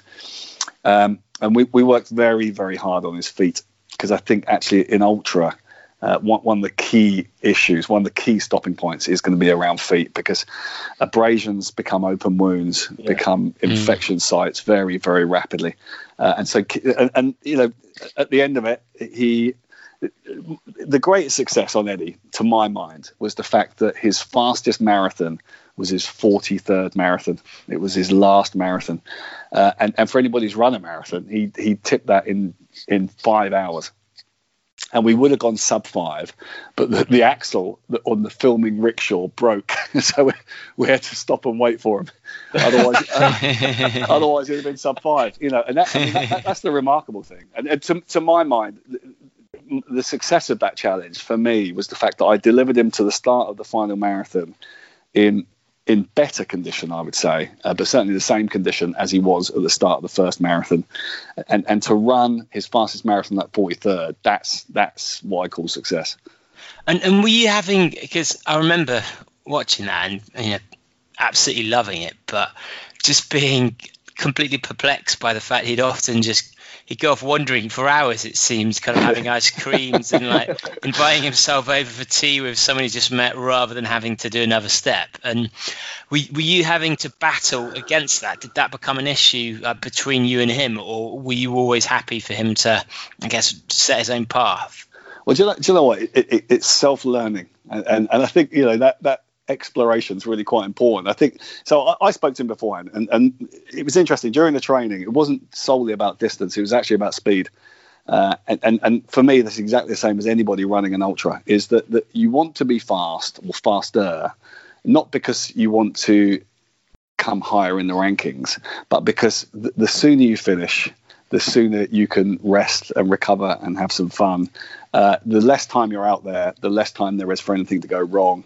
So actually, keeping on moving and moving as fast as you can to your pace target is really, really important. So at the beginning, I said to Eddie, look, Eddie, what you want to do is finish the day as soon as you can. You can do everything else you want once you've finished. If you want to meet people, you want to do whatever it is, some more filming, then you can do that when you've finished. And you can do it from the comfort of your bedroom or the comfort of a seat. It took him about a week to understand that. And in particular, it took him an 11-hour marathon to really grasp that concept. Which is an impressively slow time if you think about it. Oh, my God, tell me about it. Yeah. I mean, but, as I said to him, the problem is that, in the 11 hours, that means that by the time you get back to the hotel, you've got to eat, you've got to get treatment. You've then got to get some sleep. Now, what you've now done is you have now, our target was not, our target was not incredibly quick, but we were looking at sort of 8 hours, 7 to 8 hour marathons. But that's 3-4 hours lost, and that's 3-4 hours of recovery. And I think, sort of a week in, he started to understand that actually it was better to finish it and then do what he wanted to do rather than waste time on the road. Because that's the thing, even if he finished in 7 hours and then waited the 3 or 4 hours, the difference was that he was always on his feet when he was doing those 11 hours. So actually it was far worse than doing the marathon and then messing around, because he was constantly burning the energy, really. Yeah, 100%. And so if you were to, you've mentioned that you have to come up with these ideas, that it can be quite hard. I mean, which are the ones that you've not been able to pull off, or what are the ones you'd really love to do if you had a wishing list? Wow. I mean, there's nothing. I mean, luckily, there's nothing we haven't pulled off. Although the demands and the near misses have been numerous. I think that there are so many great adventures out there. I mean, there really, really are. People often say to me, I mean, I do an awful lot myself, sort of personally, and people often say to me, are you going to do it again? And it's like, why would I do it again? There's so many other great events to do. So I think, there's lots of things I'd love to do. I think that a couple of things that we've never done anything in the cold with Sport Relief, Comet Relief. So that would be very, very interesting. We've never really done anything in really excessive heat, which I think would be interesting. So I mean, to be honest, is that for health and safety, do you think? No, not really. I think the crucial thing actually is that Sport Relief is in February, March. I mean, don't get me wrong, we've done a lot of stuff in cold. I mean, Greg James' Pedal to the Peaks last year was utterly brutal during the Beast from the East. I mean, didn't he have to change? Because I remember listening to the radio, and then he was doing it, then he wasn't, and then. Well, we had to stop in Scotland, so we had 1 day of cycling left, and Ben Nevis to go. And the police put a red weather warning out, which meant it was danger to life on the roads. And it would have been foolhardy, nay, stupid for us to go. So sadly, we had to curtail it by a day and miss the final peak. But then Greg came back a couple of weeks later while I was on another challenge with the one show. Came back and finished it.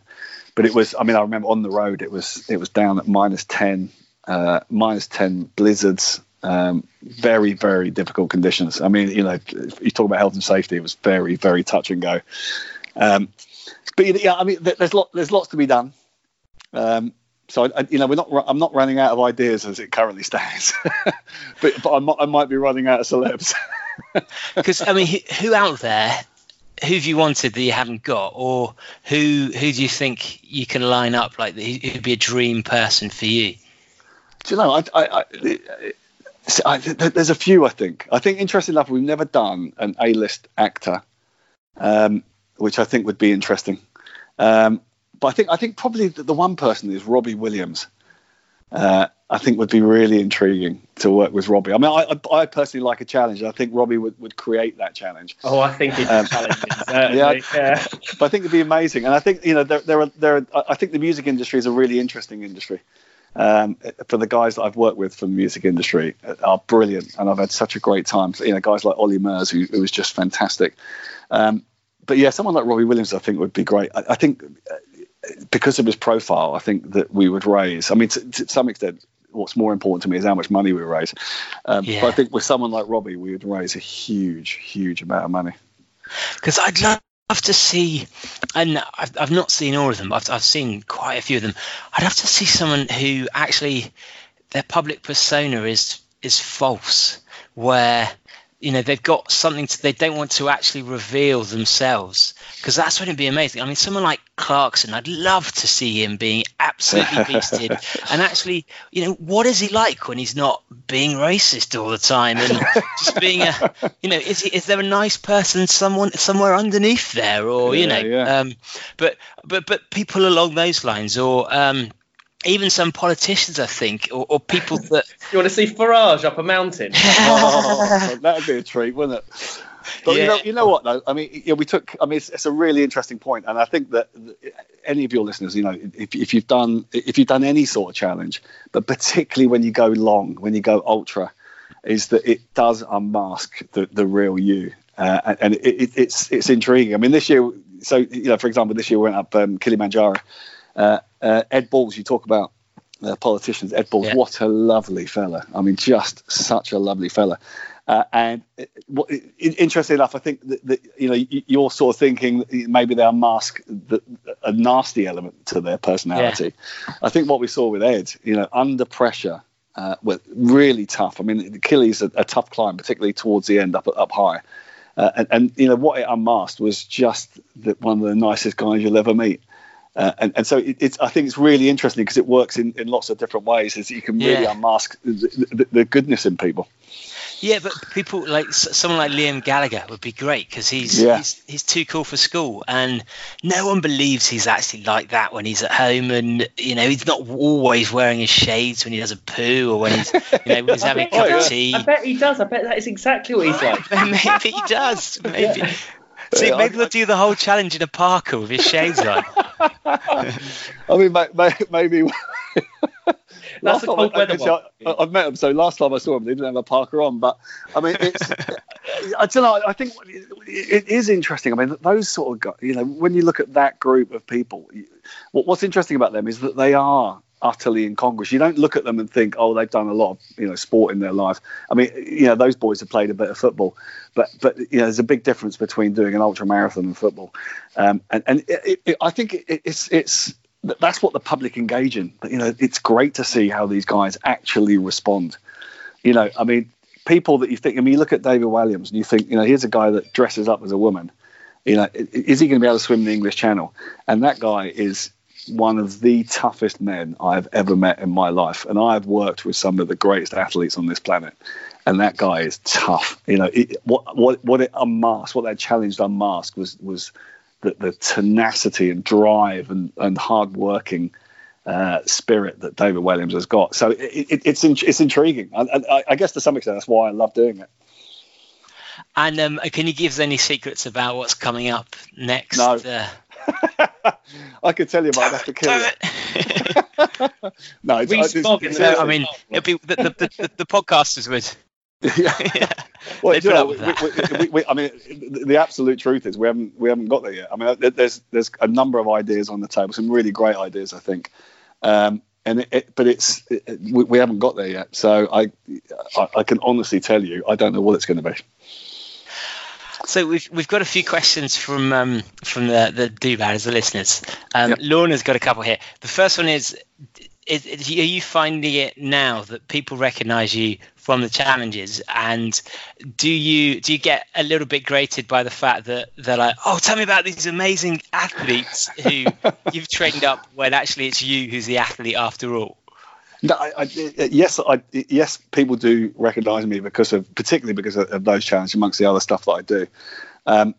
Does it grate me? No. I mean, to be honest with you, I think I as an elite athlete, I spent a lot of time on the other side of the fence, as it were. But since giving up that, I mean, I've worked for the British Olympic Medical Centre. I've looked after some of the greatest athletes on the planet. I now run a clinic on Harley Street called the Centre of Health and Human Performance, where I now look after some of the greatest athletes. They're the performers, and I think that if you can't cope with that, then you're in the wrong job. And so it doesn't grate me, actually. I guess to some extent what's great for me is that all these guys that I've worked with are still very good and close friends of mine, and I think that's what I take from it, is that I've done something to transform their lives, as well as all the other lives that have been transformed with the money that's raised thanks to the generosity of the British public. So no, it doesn't grate me. It's great to be involved.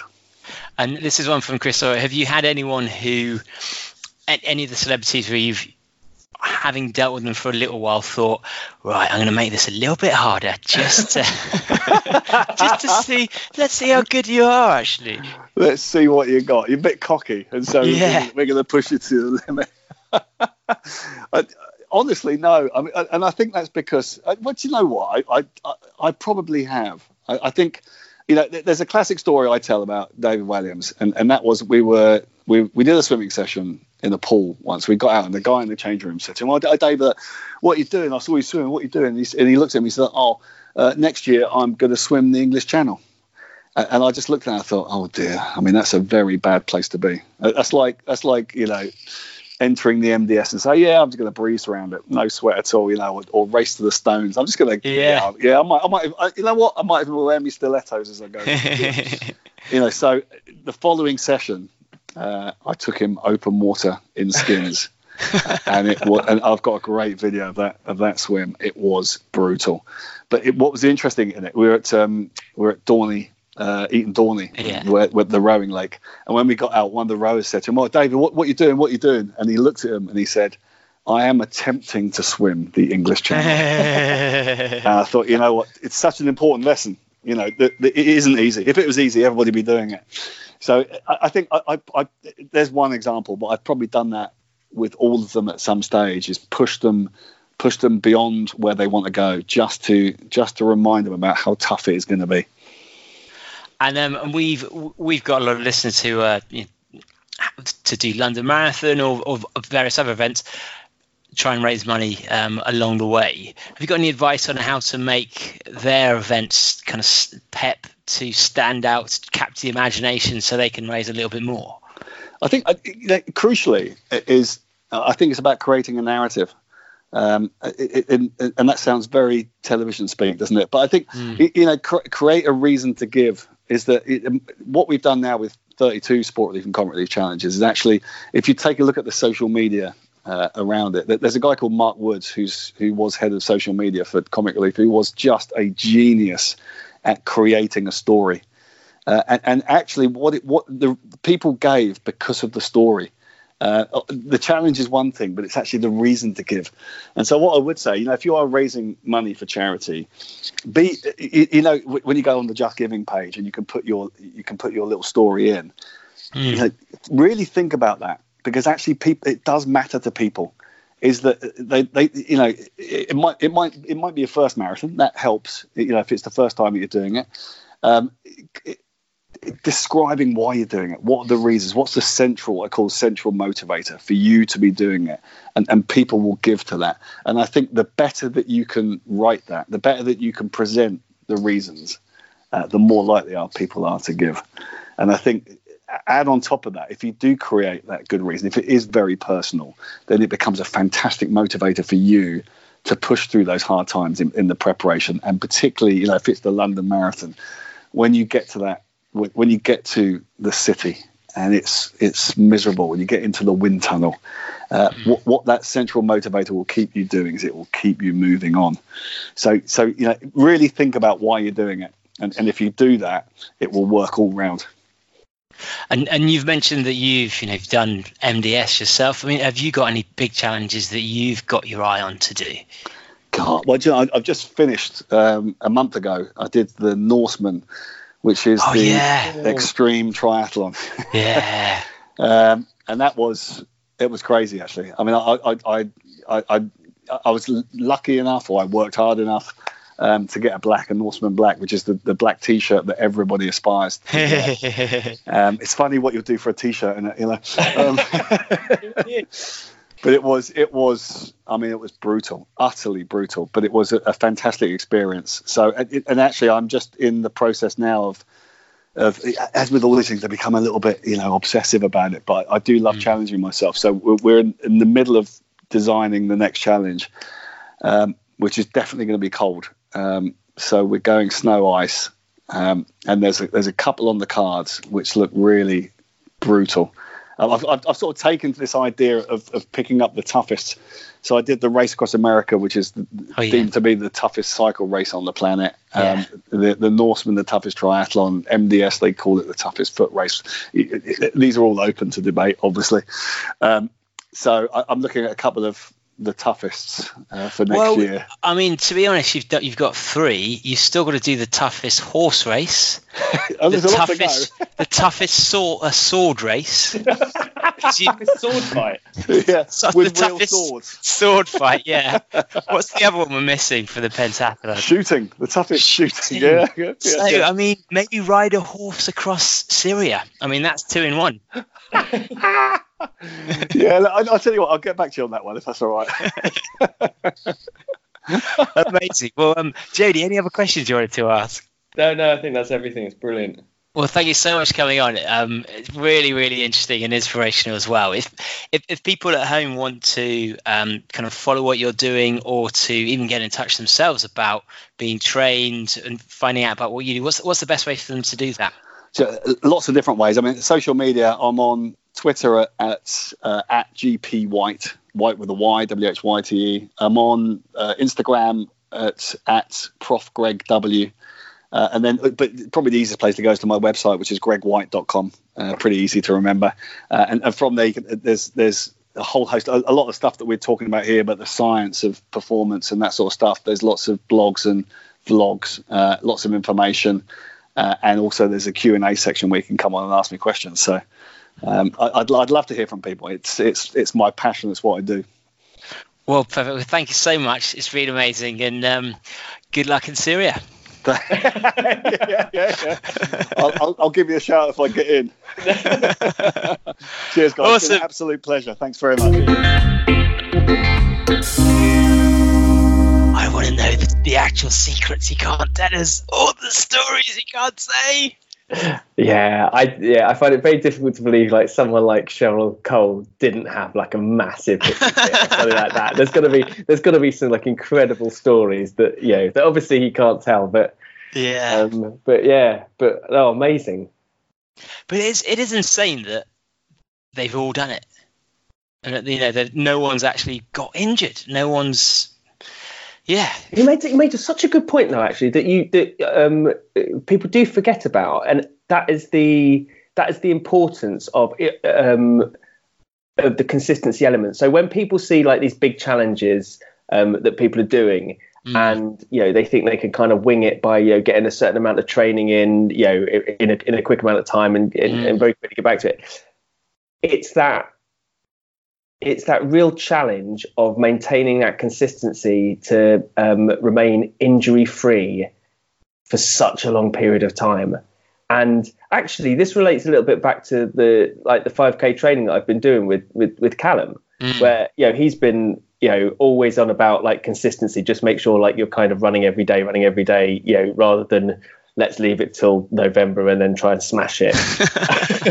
Because it's getting that, which I think is the really difficult challenge with what was the phrase he kept using, incongruous incongruous to the challenge, which is an amazing phrase, which we're going to absolutely have to adopt. Oh from now on, everything's congruous. Because I think if you work with something like comedians and stuff, that's why I was asking the question about comedians, that they've got to be harder to work with. One, because it's not like a pop star or something like that who have to move around a lot. There's probably some dancing involved. They've got to kind of keep fit. Comedians don't tend to be, and comedians must be really annoying when you're trying to be serious. Yeah. And they're just constantly on with that's rich coming from us, constantly on with the unfunny quips and everything. And also the other thing is with a comedian, like you're used to seeing them funny, but then you're seeing them at their like most pained and everything. You're seeing a completely different side to them when they're not funny, and you never forget that.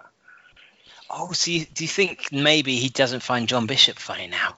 Well, did you watch I watched the John Bishop one, and the thing is about John Bishop's different, I think, from most, because he's such an everyman type of comedian anyway. He feels like you would just know him, and he kind of, his background and everything that goes with it is kind of like that. So when you saw him like that, it was as you'd expect. Where someone like Davina is very much top of like, really excited, really enthusiastic, full of energy at all times. So when you see her dying in a lake, you're like, shit.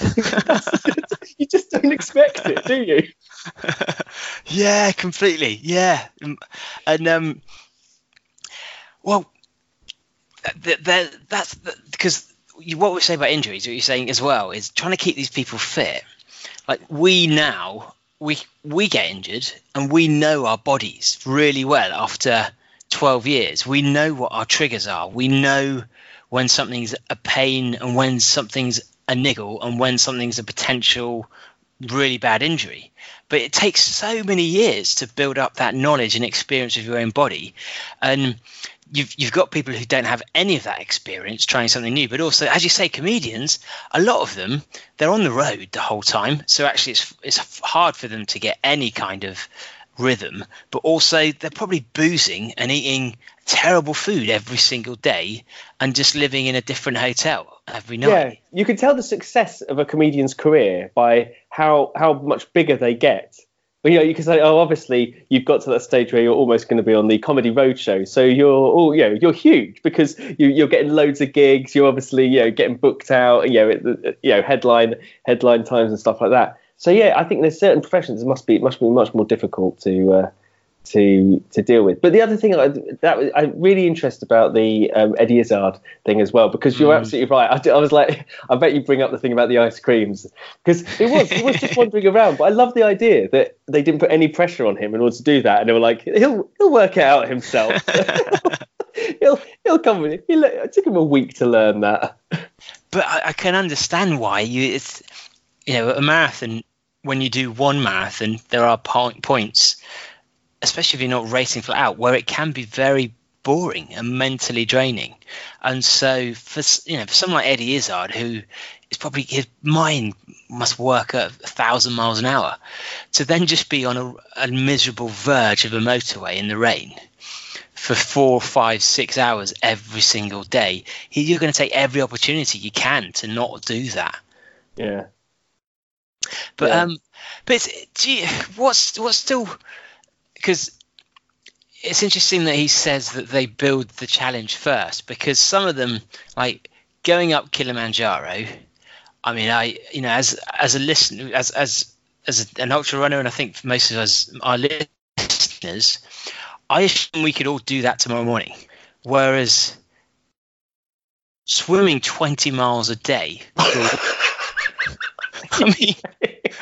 I mean, they obviously had David Williams in mind for that specific one, but that's the thing. Even John Bishop's one is bloody hard. Like running from the coast to London, Dover to London, that in itself could have been a challenge for a lot of people. Yeah.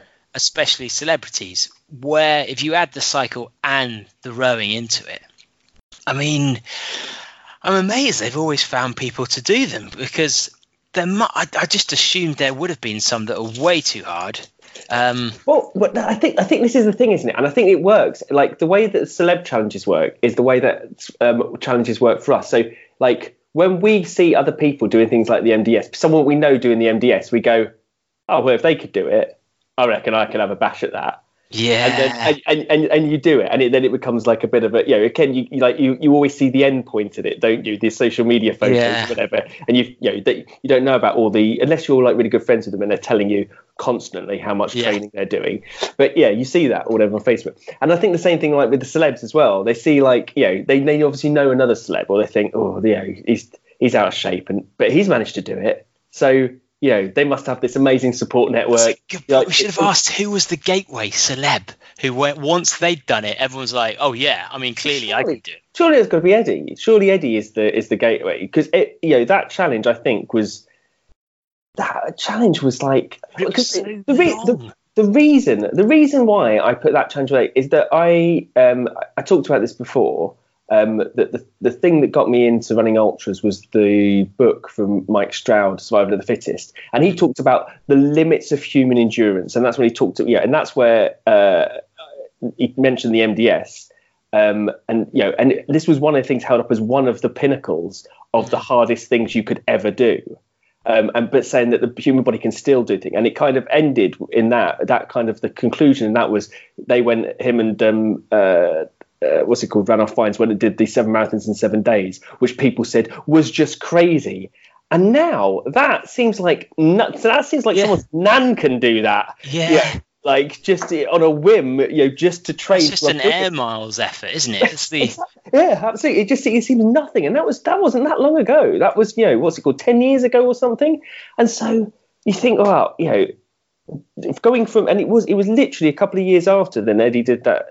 Look, I'm talking to him as though I know him. Eddie Izzard did that thing, and that kind of like when everyone went, what the fuck? Like you can run like that many you can run that many marathons one after the other, and Eddie Izzard can do it. Yeah, that was the thing, wasn't it? If it was James Cracknell or someone else, it would have been like, James Cracknell doing it. Now, of course he can do it. But even then, you'd have thought, well, that's crazy that someone like James Cracknell, that must be the feat. But you're like, Eddie Izzard did it. What? Eddie Izzard? The same Eddie Izzard, the comedian who dresses up as a woman. Now you say it like that. Are we sure he did? Exactly. You're like, made this up. Yeah, I mean that's the thing. It becomes just such a like, oh yeah, but Eddie Izzard did that like 40 million, like what's it called, the marathon, 48 marathons or whatever, 47 marathons in 51 days, and you just kind of, but that was like unheard of at the time. That was insane. Yeah. That was like before. That was like cinema before you went to see The Matrix. Indeed. Matrix 4 is coming out soon, by the way. Oh, it's being made soon, by the way. Exciting times. I think that's exciting. I can't see any way in which that can be good in any way. Why? It's absolutely needed. Why do you think so? I mean, they've solved the Matrix. Matrix doesn't exist anymore. No, they didn't solve the Matrix. There was a pact, wasn't there? Was there? What? Yeah. Watch the last one. Oh, I think I did, but I mean, they're both dead. I mean, the main characters are both dead. I mean, that is an issue. That Neo's dead. Yeah. Did you not watch the final one? How did he die? Did. What? It was Jesus parable. So he's now in heaven with his dad.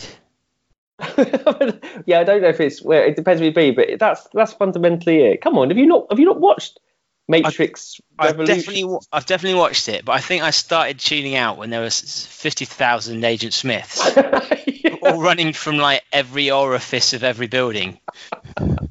And then I can't remember. You want to see the Agent Smith brawl in the next one? Turns out he was. Agent Smith is a metaphor for Jesus.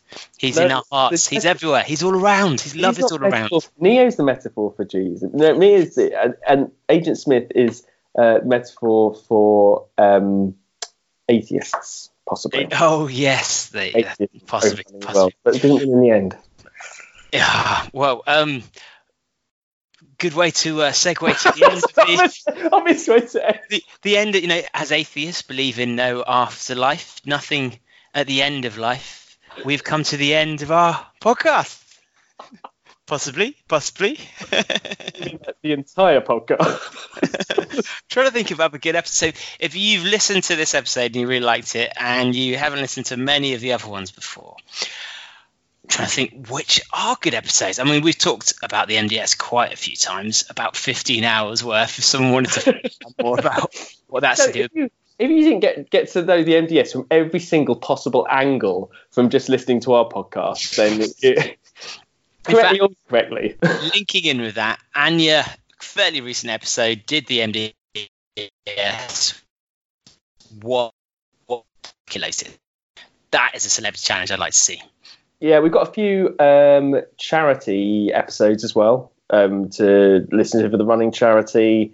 Actually, was that a double? I think that episode, wasn't it? Yeah, that's right. Running charity and then Skid Row Marathon, which I think they're doing another round of showing the Skid Row Marathon across the world at the moment. So we also did an episode on raising money for charity, which was really early on. So I can't remember the exact number. Would have been in the teens, I think, and we haven't mentioned it for a long time, but the A to Z of Bad Boy Running. Oh no, we haven't, have we? Eddie Izzard's mentioned in that, isn't he? Yeah, he is mentioned in that. So if you've listened to all this and you're a new listener and you're wondering why the obsession with Eddie Izzard, then and you're thinking, oh, I might listen to some more episodes. It would help you immeasurably if you listen to go back and listen to the A to Z episodes. There's just a small warning. There's 3 episodes and total runtime is about 9 hours. So you need to really consider whether it's worth committing. Because if you don't listen to them, nothing else is going to make sense. If you do listen to them, that's 9 hours of your time wasted if you then don't listen to it. So you've just got to go all in. But you'll be able to fill in the blanks. Eddie Izzard, blank, if you do. But we can't say what it is on this episode because it might be a little bit out of whack with what we've been going with so far. But this week, I believe we can announce that the Bad Boy Running Club is in existence and you can sign up. Is that right? Who cares? Yeah, let's announce it anyway. I've announced it several times. In fact, it might have been up for a week. But in case Ali is going to kill us, we won't say anything more than that. Yes. Yeah, so if you want to join the Bad Boy Running Club, go on email Ali Bailey at... There's only a limited number of people who can get in to the running club, and it's people who show the most amount of fanaticism about the running club. And so we want to see all sorts of ways that you can demonstrate that. The merch store is open as well. So if you want BBR T-shirts, vests, not buffs, anything else, actually by the time you're doing it, they're probably all sold out. But it's worth having a bash. If you're extra small or small in anything, you're pretty good bet you're going to get some merch because that never sells out. Well, thanks for listening, guys. Do tag us into posts in the Facebook group if you'd like us to interview anyone specific in the future. They can email us at letters@badboyrunning.com. Yeah, and just a little caveat to this. Just because they run really fast, also think, would they make a good guest? That's just a little tiny thing. Would they make a good guest? Just think of that before tagging us in. That sounds like you've been angered by something there, JD. No, I'm not. I'm just saying, like, literally anyone that runs anything just gets tagged into stuff. And I was just like, well, just consider if they'd make a good guest as well. Because, just tell us, you ran something really quickly, tell us about it. And, do you know whether they're actually interesting people or not? If not, then don't bother. Should have told me this year's a JJ. But thanks for listening, guys. We'll be back next week. See you later. Bye. Baby, come back. Bye.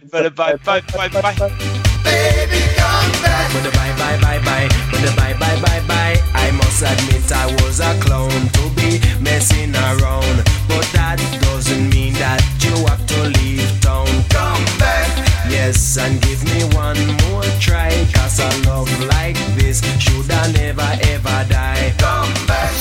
Fuck you, buddy.